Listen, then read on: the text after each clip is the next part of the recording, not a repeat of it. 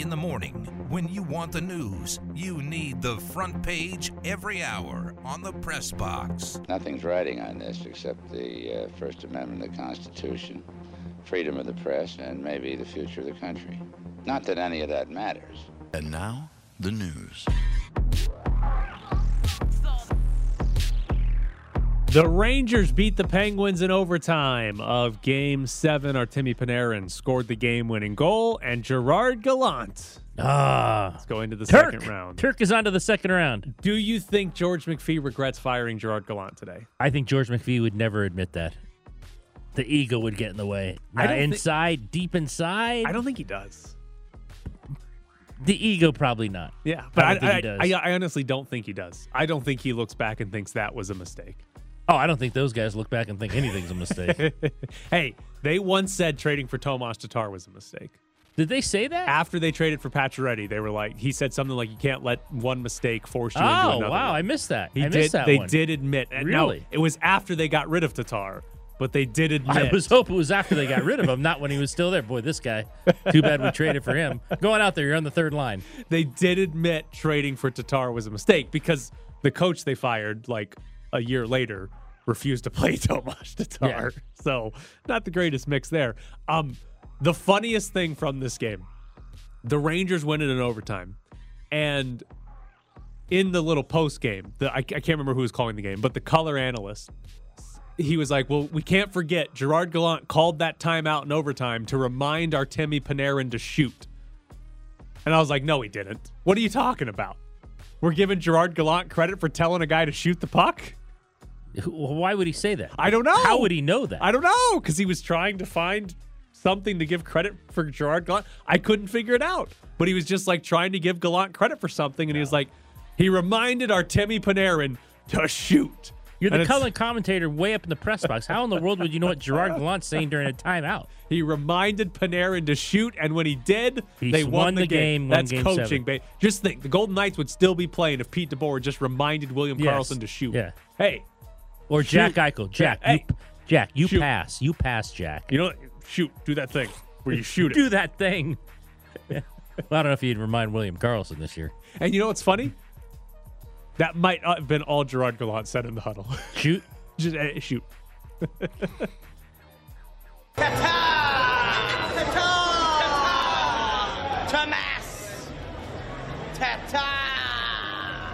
Keyshawn Hall will visit UNLV this week. He's a 2022 recruit, unranked by 24/7 Sports. UNLV's in his Final Four with Missouri, Arizona State, and St. Mary's.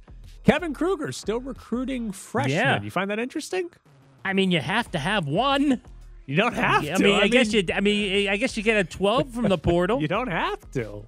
You could have 0. Missouri, well, come on now. You know about Missouri. Oh, he's fighting Desiree Francois. Oh, man. He's all over that DRF. disaster. So DRF. Here's what I think is interesting about this. Are they done in the portal? Because they have where Donovan Williams 2? hasn't. I think it's 3. If Donovan Williams goes, if he goes, I think there's 3 left. They have 3 if he goes? Yeah. If he comes back, they have 2 scholarships left open. So they need to add some players, right? And presumably you would use those last couple of spots on guys that might help you win this season. I'm guessing Keyshawn Hall, an unranked recruit, is not walking in and playing 25 minutes a game. Maybe he does, but I'm guessing he doesn't. So he's an unsigned 2022. Right. So what I find interesting about this is maybe they're done in the portal. Maybe there's nobody else that they've tried to get some other guys and haven't gotten the interest back they wanted, whatever.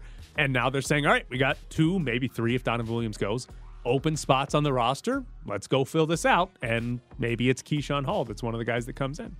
Well, and nowadays with the portal, because a lot of guys have 1 year. Remember in the past, you'd always save one for a bounce back. Like, I don't know if you need to do that in the portal anymore because you always have guys with 1 year left anyway. Yeah. So the scholarship's going to be available the following year no matter what. Right. They're going to be back in the portal. Yeah, they'll be back in the They're going to have plenty portal of open spots next year. So, yeah, I just – it's interesting that it's May 16th and a kid that will be a freshman next year is just now visiting UNLV and could end up coming to UNLV. It's an interesting timing that I think sort of indicates they're done in the portal either because there's nobody else they want or the players they did want are going somewhere else. Going somewhere else. And they've got open spots, and you don't want to just have open spots. That'd be a stupid thing to do. Right. Swinging a ground ball to second. Van Meter slides from his knees, throws him out, and the Pirates have been no hit, and they've never been happier. They beat the Reds 1-0. The Reds threw a no-hitter and lost. Hunter Green, the starter, threw 7 1/3, didn't allow a hit. Art Warren came in as a reliever, threw 2/3, didn't allow a hit. But here's how the bottom of the 8th with the Pirates at bat went. 3 one-out walks to load the bases, and then a fielder's choice where Cincinnati tried to turn a double play that would have ended the inning, but were too slow turning it. That allowed Pittsburgh to score on a fielder's choice, and it was the only run scored in the game, and Pittsburgh won 1-0. Only the Reds. Only the Reds. It's happened apparently 6 times in baseball where a team did not register a hit and won the game. The last time was actually the Dodgers in 2008. Did not have a hit against the Angels and still won the game. I still can't quite figure it out, get over it, but that is so much more embarrassing than actually getting no hit, is no hitting your opponent and losing. Oh, sure. It's worse. It's far worse for the team that threw the no-hitter. And granted, the starter got pulled, but the Reds don't even technically get credited as throwing a no-hitter because you have to throw 9 innings for it to go down as an official no-hitter. And because the Pirates didn't have to bat in the bottom of the 9th because they were winning, it's not a no-hitter, and they lost the game without giving up a hit. What a special team the Reds are. Yeah, the Reds, this I'm trying to think of something. Had it been a perfect game that they lost, because I think that. Well, that's impossible. Well, no, okay, it's a perfect game through 9 innings, and then in the 10th you lose the game. Okay, yeah. The ghost runner comes around to score on a ground out and a sac fly. Yeah. Perfect game, loss in 10 innings, 1-0. That would be fun. I hope that happens, and that's why we should keep the ghost runner in place just for that possibility. Exactly. That's crafty wording right there. I give you credit. The Grizzlies general manager says they will pay to keep their core together. Zach Kleiman said, "We're not going to have any issues paying anyone who we want to pay. There's never going to be any issue with retention here." Here's my question on the Grizzlies, though. Are they title contenders? With the group of players they have going forward, are they legitimate title contenders? Title contenders, I'm not so sure about that. I don't think they are either. I don't think they are. Title contenders, like they could win it all. Yes. Even with the young team they have, I'm going to say no. I think they need one other really good player on that team who is, well, preferably he's better than Ja Morant, but that's hard to do. But the second best player on that team is not on the roster if they're going to be title contenders. I think that's where the Grizzlies are. They add Wonder that. if they can get that. They add that player, they're title contenders. But that's a hard thing to do for Memphis. Right. And so I think we're looking at a Memphis team that it's going to be good. Going to be in the playoffs. Right. Is going to win a series. Maybe they make it to the Western Conference Finals, but I think we're looking at the Damian Lillard Trailblazers. We're looking at, the previous Memphis teams with Zach Randolph and Marc Gasol that were good, could take title contenders to the edge, but were never truly title contenders themselves because they were missing that one more player that would have put them into that discussion or into that realm. And maybe, I will say this, if we continue to have the injuries we have in the NBA playoffs, if any given year the Grizzlies are simply the healthiest team, then they might have a shot with Ja. If the top 3 teams in the West all don't have their best player, the Grizzlies are certainly good enough to do that. But if we have relative health, I don't think this team is actually going to be good enough to win an NBA title. What do you think? Jarvis Landry signed with the Saints. So the Saints now will have Michael Thomas, Chris Olave, their first-round pick, and Jarvis Landry as their top 3 wide receivers. Landry, career low 570 yards last year, only played in 12 games. But if you go back from 2015 to 2019, he averaged over 1,000 yards per season for 5 years. He's now 30. Can he be anywhere close to a 1,000-yard receiver again? I don't think he can be. Not with the Saints. In terms of quarterback situation, in terms of his age, he's 30 now when you usually see some kind of dip in most guys. So I'm going to say no. I don't think he's going to be close to 1,000 yards. And especially, last year, I know it's only in 12 games that he's at 570. So I don't think he gets to 1,000. Even if Jameis is throwing 30 picks and they're playing from behind all the time. Listen, if Jameis has 30 picks again, all those receivers are getting 1,000 yards because they're throwing it 60 times a game. It'll be a lot of fun.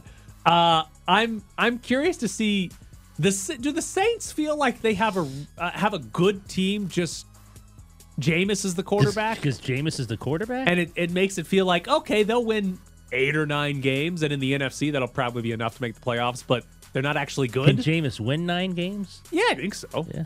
Did he do that once in Tampa, or am I wrong? I don't remember. I'm on it. Did he? I'm going to go look it up. Go to the next one. Go to the next one. We don't need to know what Jameis's record was in Tampa. I thought the old quarterback was coming back. I thought he got fired from NBC. Yeah, great question. Yeah, he did. Again, great question. Not if you believe his Twitter account. He said he didn't get fired. He came out. Sean Payton. Drew Brees came out and tweeted, "Don't believe the stories. I'm still deciding what I want to do with my future." And that could be calling games. He was off Notre Dame games. He was off NBC. Yeah. But he tweeted out saying, "Don't believe these reports." Right. So who knows what Drew Brees is doing.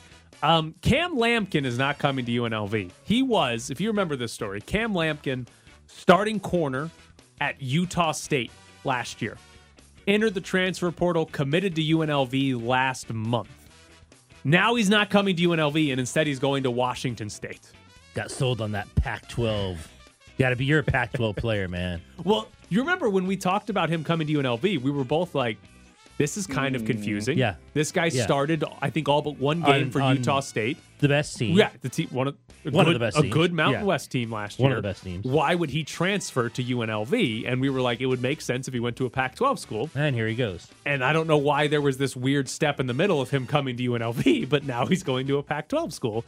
It just makes more sense. There's more logic to it that you would leave Utah State for the Pac-12 than leave Utah State for UNLV. So UNLV lost corner. They did get another corner commit. I forgot to put his name in the rundown, so I forgot it. But they did pick up another commit in the transfer portal that plays corner. So that's clearly something Marcus Arroyo thinks that he needs. Coming up next, Luka Doncic. That guy's really good at basketball, isn't he? You're sitting in the press box with Graney and Bischoff on ESPN Las Vegas. Follow them on Twitter at Ed Graney and Bischoff_Tyler.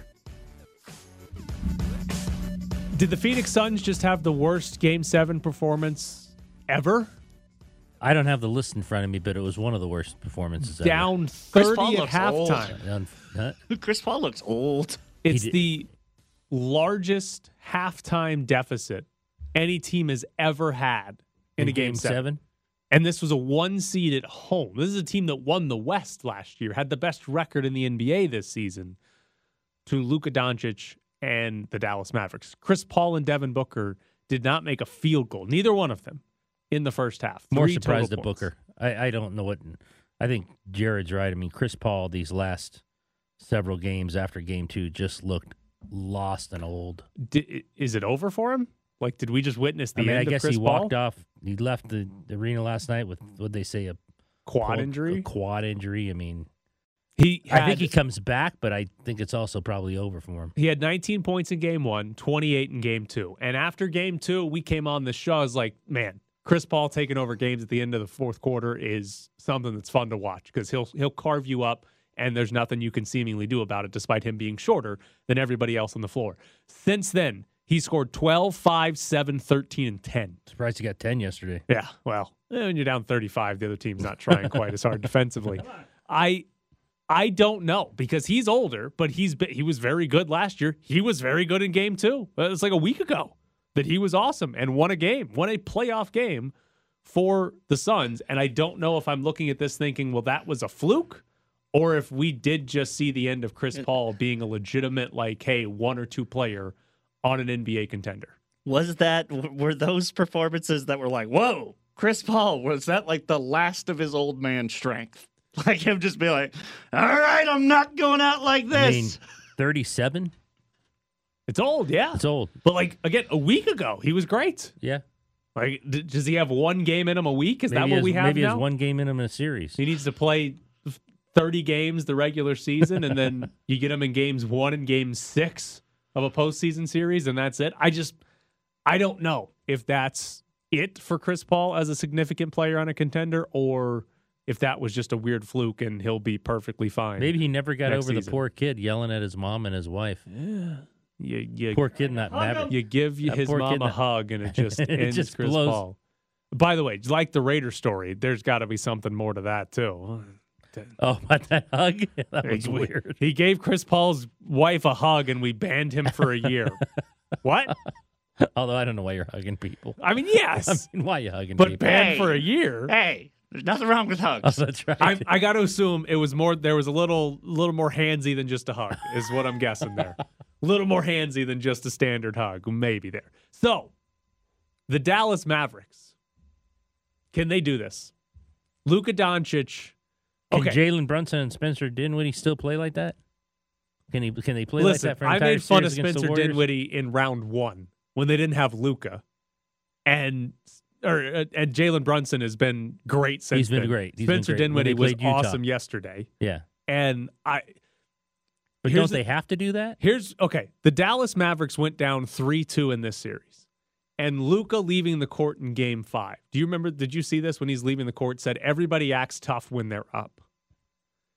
And after he said that, after game 5, they blew the Suns out in back-to-back games. They won game 6 by 27? Right. And then last night won by 30 plus and were up by 40 in the third quarter. They dominated Phoenix. And the fascinating part to me, Luka was awesome on offense, but we expect that, right? Like, that's why Luka Doncic has been so good. Yeah, he's amazing. Awesome Amazing. on offense. Luka was not a liability on defense. That game 2, when Chris Paul kind of took over, they were picking on Luka Doncic. They were seeking out Luka defensively. That didn't matter in these last 2 games. They could seek out Luka all they wanted. They couldn't score. Phoenix could not score on Dallas in And they couldn't back-to-back stop him at the games. other end. And if Dallas is going to play really good defense like they did in those 2 games against Phoenix, they might win the NBA championship. Oh. Because Luka's that good that if you get great defense, even if Spencer Dinwiddie and Jalen Brunson aren't great, if you get great defense and Luka is that good, you can win the title. Are you telling me they can beat the Warriors? If their defense is that legitimate. And that's where it kind of goes back to the Chris Paul question. Was that about Chris Paul being 37 and it's over for him? Or was that about the Dallas Mavericks being legitimately good I defensively? think it could be both. I think Because there's a chance it could be both. if it's Chris Paul's 37, then we're about to see Jordan Poole have like a 45-point Right. game, and we're looking around saying, Jesus, the Warriors aren't losing Right. a single game in the series. But if it has a lot to do with Dallas just simply being good defensively, the Mavericks have a legitimate shot in this series. So, man, he's just was so good offensively in that game. Was terrific. He's in that amazing. game. It was He's to an amazing player. Like, the Phoenix Suns in that game put DeAndre Ayton on Luka Doncic, and they would seek out the Mavericks would seek out some switches so they could get like Chris Paul on him because there's a whole Right. foot difference, Right. and that makes things much easier. But even when they didn't get it, there were a couple of possessions where Luka went into the paint against Ayton, couldn't get all the way to the rim because DeAndre Ayton's big, and Luka just took a fadeaway 12-foot jumper and made it. and knocked down multiple Right. of those against Ayton. And it's like, if he's going to do that when you put a 7-footer on him, and you can't put a guy that's like 6'8" Well, or shorter because he'll just shoot over And the them, Warriors are small anyway. who do you defend him with? Like, Draymond Green obviously is who the Warriors Well, that's what they said at the end of defend the him game with. yesterday. Right. But is he going to just shoot over Draymond Green? Like, I mean, he Draymond's can. not. Draymond's not. Is he going to make the shots? Right. Draymond's not truly bothering his shots enough. There's enough of a height difference there that Luka can shoot over him. Is he going to make that fall away 12-foot jumper whenever he wants for the rest of the postseason?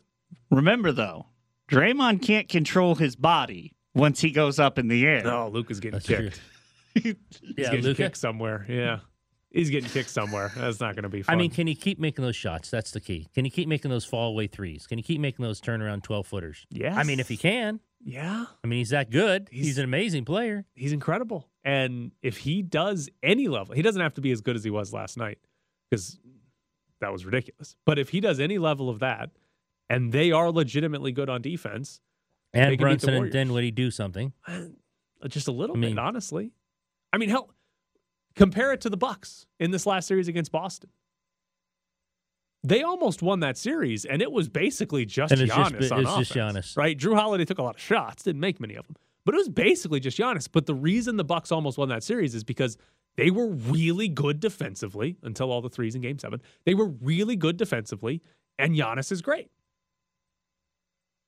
The Mavericks could be the same thing. If they're legitimately good defensively, that's the same sort of formula for winning. And it's a small margin for error because, you know, you get one Grant Williams game where he's 7 of 17 from three. Get Andrew Wiggins doing the same thing. Right. And you look around and say, okay, we're not winning if Andrew Wiggins is knocking down 7 threes or whatever. But there is a formula there for the Dallas Mavericks to actually win, even though I think the Warriors are winning the West. I think the Warriors are coming out of the West, and we're getting Warriors Celtics in the finals. But I think there's a legitimate path. I'll put it this way. The Mavericks have a better chance to go to the NBA Finals than the Miami Heat. Totally agree with that. We hate think the the Heat. Celtics right We now. do not like the Heat on this. You guys put Spoelstra in the Hall of Fame. Well, but we have completely cast that team off. He can be in the Hall of Fame, and we can think his team's not very good. We have completely shunned that team. That team is doing remarkably well for how bad they are, thanks to their Hall of Fame coach. This team is in the Eastern Conference As Finals. the number 1 seed. And we're like, no chance. Bums. Yeah. They're not going anywhere. And we've been doing it the whole postseason, and they're still, We've still picked here. everybody but them. It is a tribute to their coach, the Hall of Famer, Eric Spoelstra. They're the number 1 seed. They're not only the number 1 seed, but they have lasted as long as they have. Shouldn't they be favored? They're the number 1 seed. No, the Celtics are good. The Celtics might have the 2 best players in the whole series, given what you think of Jimmy Butler. Maybe Jimmy Butler's better than Jaylen Brown, but the best 2 players in the series might simply be Jason Tatum and Jaylen Brown. And if you have the 2 best, how the hell you lose? Yeah. Like it becomes really hard to lose. Especially with how they defend. If you've got the 2 best. All right, coming up next, Adam Candy joins the show.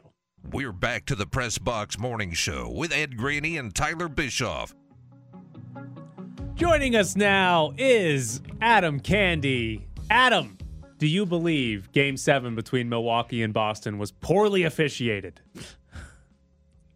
I don't think it would have mattered whether it was poorly officiated, well officiated. When you make 4 threes, no official can help you. I mean, call some more fouls, give them some free throws there. It would have helped there. That entire series between Milwaukee and Boston, it felt like there were more offensive fouls called in that series than the entirety of NBA history. Do you look at that and say that might be more of a credit to just how good Milwaukee and Boston were defensively, plus the general style of Giannis just trying to run people over to get dunks? I'm not even sure Giannis is trying to run people over. I just think that Giannis coming downhill is going to result in, inelastic collisions. Like, it's going to lead to things that give you the opportunity to call offensive fouls. And when you've got Marcus Smart setting up in the middle of the lane, pretty much anticipating that is my only way of being able to guard Giannis, then you're going to see that called more often. Realize also as well, these are 2 of the best defensive teams in the NBA. That's been the Boston and Milwaukee trademark throughout the last couple of years, especially this past second half of the season for the Boston Celtics. So offensive fouls are a situation where you don't see it called as often. You often see it called a block when teams are just not good at it, right? When teams are late defensively, when they're late getting over, when they don't know what the scouting report is. And obviously, like you mentioned, if the scouting report is Giannis is going to get downhill, then you're going to try to take that charge, because as a defense, Giannis pulls up from 17 is a lot better than Giannis drives down the lane. Adam, did they even need official for the Mavs and Suns, and is Chris Paul too old? I believe that they could have gone with the old rec ball. One official didn't show up, and so we're just going to have the other referee stay at the trail position the entire day and call fouls from 28 feet. It really was completely unnecessary for that particular game. Look, we can't say Chris Paul is too old after we watched Chris Paul dominate in round 1. What we can say is that this Mavericks team reconfigured without Kristaps Porzingis makes a lot more sense. right? They went and played a whole lot of 5-out offense so that they could get the matchups that they wanted to get. That's exactly what they did to the Suns for the bulk of that series. I think what you're seeing right now with Dallas is that the NBA isn't quite as stupid as hockey, as Tyler likes to talk about it. But dumb is the right word, not stupid always. Oh, thank you for adding always at the end so that you could take the shot you wanted to take at me, but then just kind of qualify it at the end. That's peak Bischoff. It is.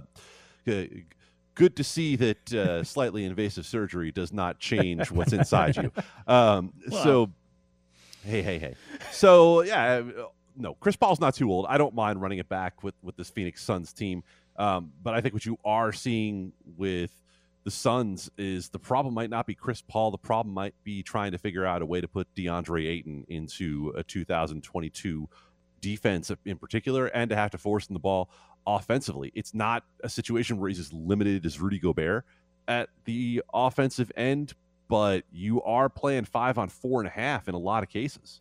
Do we need to start criticizing NBA coaches as much or more than we criticize NFL coaches for how they use their challenges?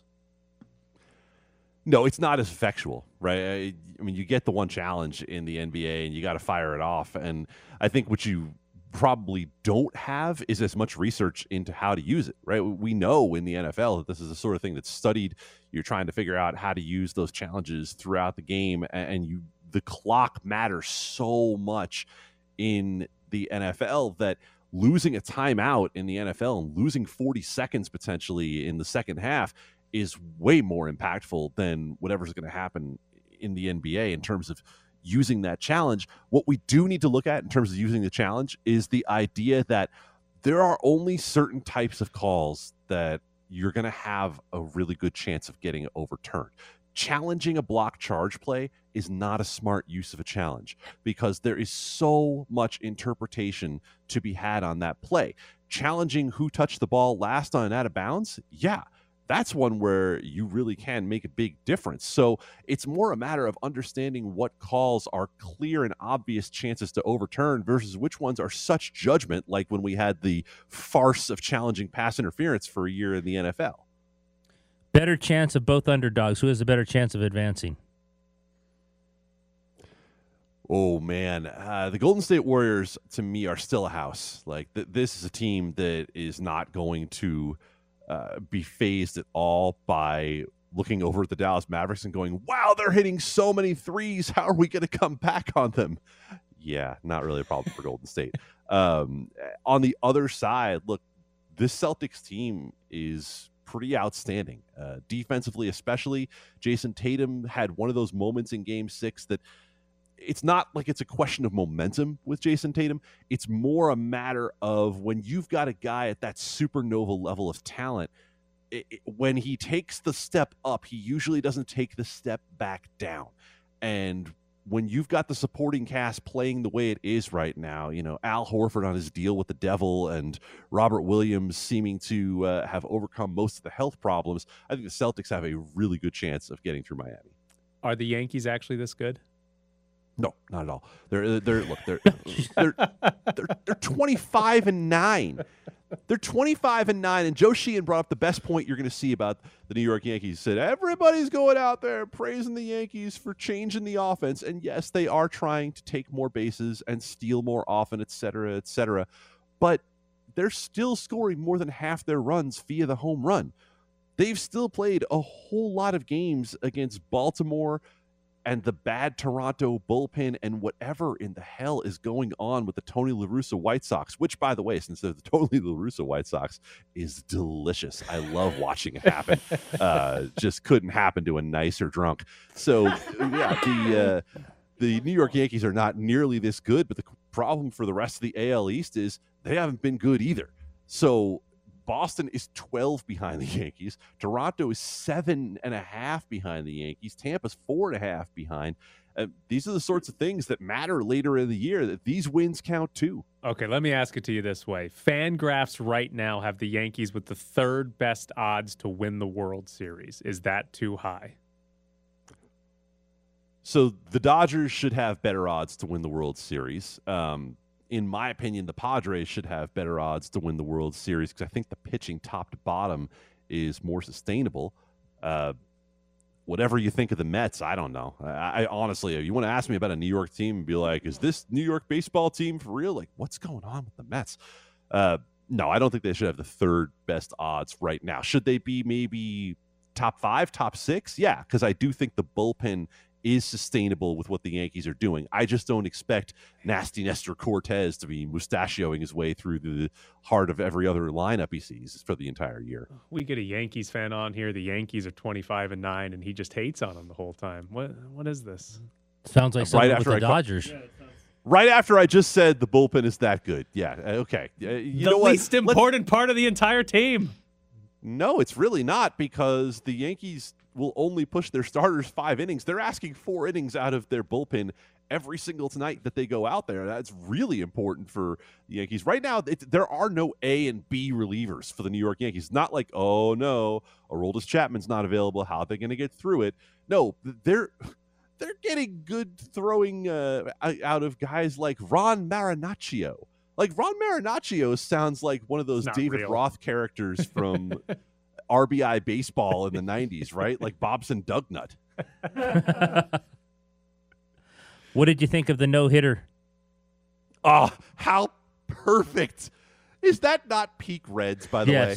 That is just peak Cincinnati Reds. Don't you try to fool me with a little 4 out of 5 game winning stretch. I know who you really are. You're a team that, much like my Yankees in the 80s with Andy Hawkins, you can throw a no-hitter and lose a game. By the way, the Yankees gave up 2 runs in that game against Chicago and lost. That's impressive. That's a no-hitter in the 80s. Even more impressive, but then won. Yeah, right? The Yankees lost that one to the White Sox back in the 80s, but the old Melito Perez days, that was a lot of fun. Boy, we're building a new audience moment by Melito Perez moment here, aren't we, guys? Why haven't we talked about what should be the biggest story in Las Vegas? Look what's happening with the Golden Knights right now. Congratulations to Tomas Nosek, to Eric Halla, to David Perron, to Ryan Reeves, to Gerard Gallant. The 2017 Golden Knights are steaming through the playoffs right now. No, didn't you hear Kelly McCrimmon that was unsustainable? What the 2017 team, they couldn't do it again. No, they're just doing it for every other team in the NHL right now. Couldn't happen here. If they kept them all together, it's impossible for that to have happened again. Right. I mean, who can afford Tomas Nosek on this budget? In this economy, there's inflation. Listen, the funniest thing about Tomas Nosek is during that game, the announcers at one point were like, this line has struggled to score. Tomas Nosek hasn't scored since January 6th. Yeah. I mean, have you watched Tomas Nosek play? I have. Like, if we want to go back to Game 1 of the Stanley Cup Finals, you can look for Tomas Nosek to score. Oh, yeah. Yeah. Is he? Yeah. Oh, great little Tomas Nosek anecdote, by the way. I was stringing that series as you pointed out to me during the time for the Detroit Free Press, and they, of course, were very excited about the idea of getting a Tomas Nosek story, him having spent some time there. So, I'm going to skate the next day to get some Tomas Nosek quotes. I show up to the rink, I look around, and I'm like, "There's nobody here. What did I do wrong?" And then I see a couple of the Capitals go by, and I'm like, "What? Wait a minute, what did I?" And then I realized, hold on a second. Are the Golden Knights skating at City National today? Because I'm at T-Mobile Arena. And it was Capital Skate. I'm furiously texting PR staff over at the Golden Knights like, hey, is there any chance you could get him to stay for like 5 minutes? It didn't work out. I thankfully was bailed out by the fact that Willie Ramirez had talked to Tomas Nosek and was kind enough to share the quotes he wasn't using. It was a desperate sort of day. Pops comes through. Willie comes through. Look at Willie. Pops comes through. There you go. All right. Willie's the best. Willie had Chick-fil-A after his knee surgery, just like me and my colonoscopy. He knows what's up, and he helped out. Yeah, well, it's basically the same thing. Once you clear everything out, you might as well put only the best back. Only the best. Only the best. All right, Adam. He's Adam Candy. Follow him on Twitter at Adam Candy. Adam, thanks you so Adam. much. Appreciate it. All right, boys. Talk to you soon. Take care. So there's Adam Candy, Yankees fan who doesn't think the Yankees are actually good. They lost 9 games. They're 25-9. The Reds lost like 30 in a row. We I know. haven't played 30 games yet. That's great. You and him are the worst. Wait, are you like a week ago? You're like, Dodgers in first place. Who cares? Are you still that way? Well, they're still in first place. Okay. All right. They lost 4 in a row. Yeah. I don't know what to make of you right now. You do, because I've told you this in the past. When they lost the first 3 this weekend, I never threw the remote. I threw the remote 2 times. When they lose to people they shouldn't, or when they like the bullpen comes in and starts walking people and blow games. Like when Bryce Harper's hitting doubles and home runs, it's like Tatis. Like I love watching it. Like Bryce Harper was amazing. Okay. Bryce Harper was a monster this weekend. Okay. All right. Yep. When they're losing like 12-10, like their pitching stinks and they got beat. If they're like 3-1 in the ninth and against a bad team and give that lead up, the dinner's going against the wall. I mean, that's when I bought you the remote and the remote. That's when it gets crazy at the house. Not when Bryce Harper is like 7 of 9 with 4 doubles and 2 home runs. So you can accept good players from good teams. Yes, love watching them. Okay, it's just the 8-hitter on the Diamondbacks taking. Yes, and they're about to play the Diamondbacks. Yeah. Like 3 or 4 in a row because they have a doubleheader tomorrow. Now, if when they Seth lose that Beer series, hits like a game-winning home if run. they lose that series, then you will hear the remote hit the wall from here. Yes. All right, coming up next, we found Mike Grimala's favorite quarterback. It's the Press Box with Graney and Bischoff on ESPN Las Vegas. All right. Sam Howell is basically Mike Grimala, but now an NFL quarterback. Sam Howell, who went to North Carolina and was drafted by the Washington Commanders. He has never tried a burger or a steak and won't eat seafood. He orders chicken tenders at steakhouses and brings his own tenders to team dinners. That's something Mike Grimala needs to be taking notes on. Right. Mike does not do that. Mike needs to literally does not do that. show up with Dino Bites Yeah. to Raider Stadium and go up to one of the staff and go, I noticed there's a microwave right there. Why don't you go ahead and set me up? Okay. Am I wrong for not believing him when he says he's never tried a burger or a steak? I think when guys say these things, wouldn't it be easy for someone who's been with this kid to say, yeah, he had a burger or Like steak with him? you're telling me 7-year-old Sam Howell never his dad grilled burgers or something? Todd Marinovich. Yeah. Oh God. Can't have a burger. He Can't would have bring his own cake to birthday parties so that his son wouldn't eat refined sugar. Because it didn't have sugar. Yeah, he didn't want to have him refined sugar in it. Man, I don't know. I can't figure that out. The never tried a burger or a steak jumps out. And maybe he just means since he's been 12 or something, since he's had the authority to choose what he eats, maybe by then. But how do you go around bringing your own chicken tenders to everything? Yeah, and how do you keep them warm? Yeah, what's the process How do you keep them warm? Well, maybe Jared's right. Maybe there's a microwave and he asks them to heat it up. Well, do we think that he runs through canes every time he's going to a team dinner and just shows up with canes? Or does he have a bag of frozen chicken tenders and he shows up and he's like, where's the microwave? You got a microwave? You got an oven or something? I need to heat up my, this is a nightmare, isn't it? I think it'd be more apt that he runs through somewhere. I think so too. I think he's wherever, well, a lot of places have chicken tenders. It would be funny if he showed up with a bag of frozen chicken. ones. There's got to be a microwave somewhere at team dinners. Hey guys, enjoy your pasta. Mike Grimala's favorite QB. I'm heating up chicken tenders. Sam Howell. It's unbelievable. It's unbelievable that at team dinners they don't have chicken. Well, now they're going to. I mean, the commander's like, oh my God, this guy's here. We got to eat more chicken. We can't have any red meat. Tell the offensive lineman that. Well, it's I don't know. If you just had a team dinner at a restaurant that doesn't serve chicken tenders or something. Well, just have a chicken breast. He says he eats chicken. I guess. But hypothetical. It's hey, he's in college, so they're not going to nice restaurants. They're like, hey, Sam, we're going to In-N-Out. We're going to Five Guys. Grilled cheese. They got fries, yeah. Grilled cheese at In-N-Out. We get that. Does he eat grilled cheese? We don't know. I don't know. I think it's just the meat part. Like, is he running through Cane's before meeting up with his teammates at Five Guys and eats the chicken tenders? Can you there? imagine that? His boys are at In-N-Out getting all these burgers. Saying, hey, Sammy, how's the chicken? Do you ever do the grilled cheese at In-N-Out? No, my girlfriend does. Yeah. But no, I like it's In-N-Out. It's probably my favorite thing to eat at In-N-Out. Really? Jared doesn't like In-N-Out. Ding, ding, ding. Oh, Yeah, okay. He's an idiot. It's the most overrated thing I've ever had in my entire life. Really? Yeah. It's delicious. It's fine. Hands down the best fast food burger. Not this even country. close. It's not even top 3.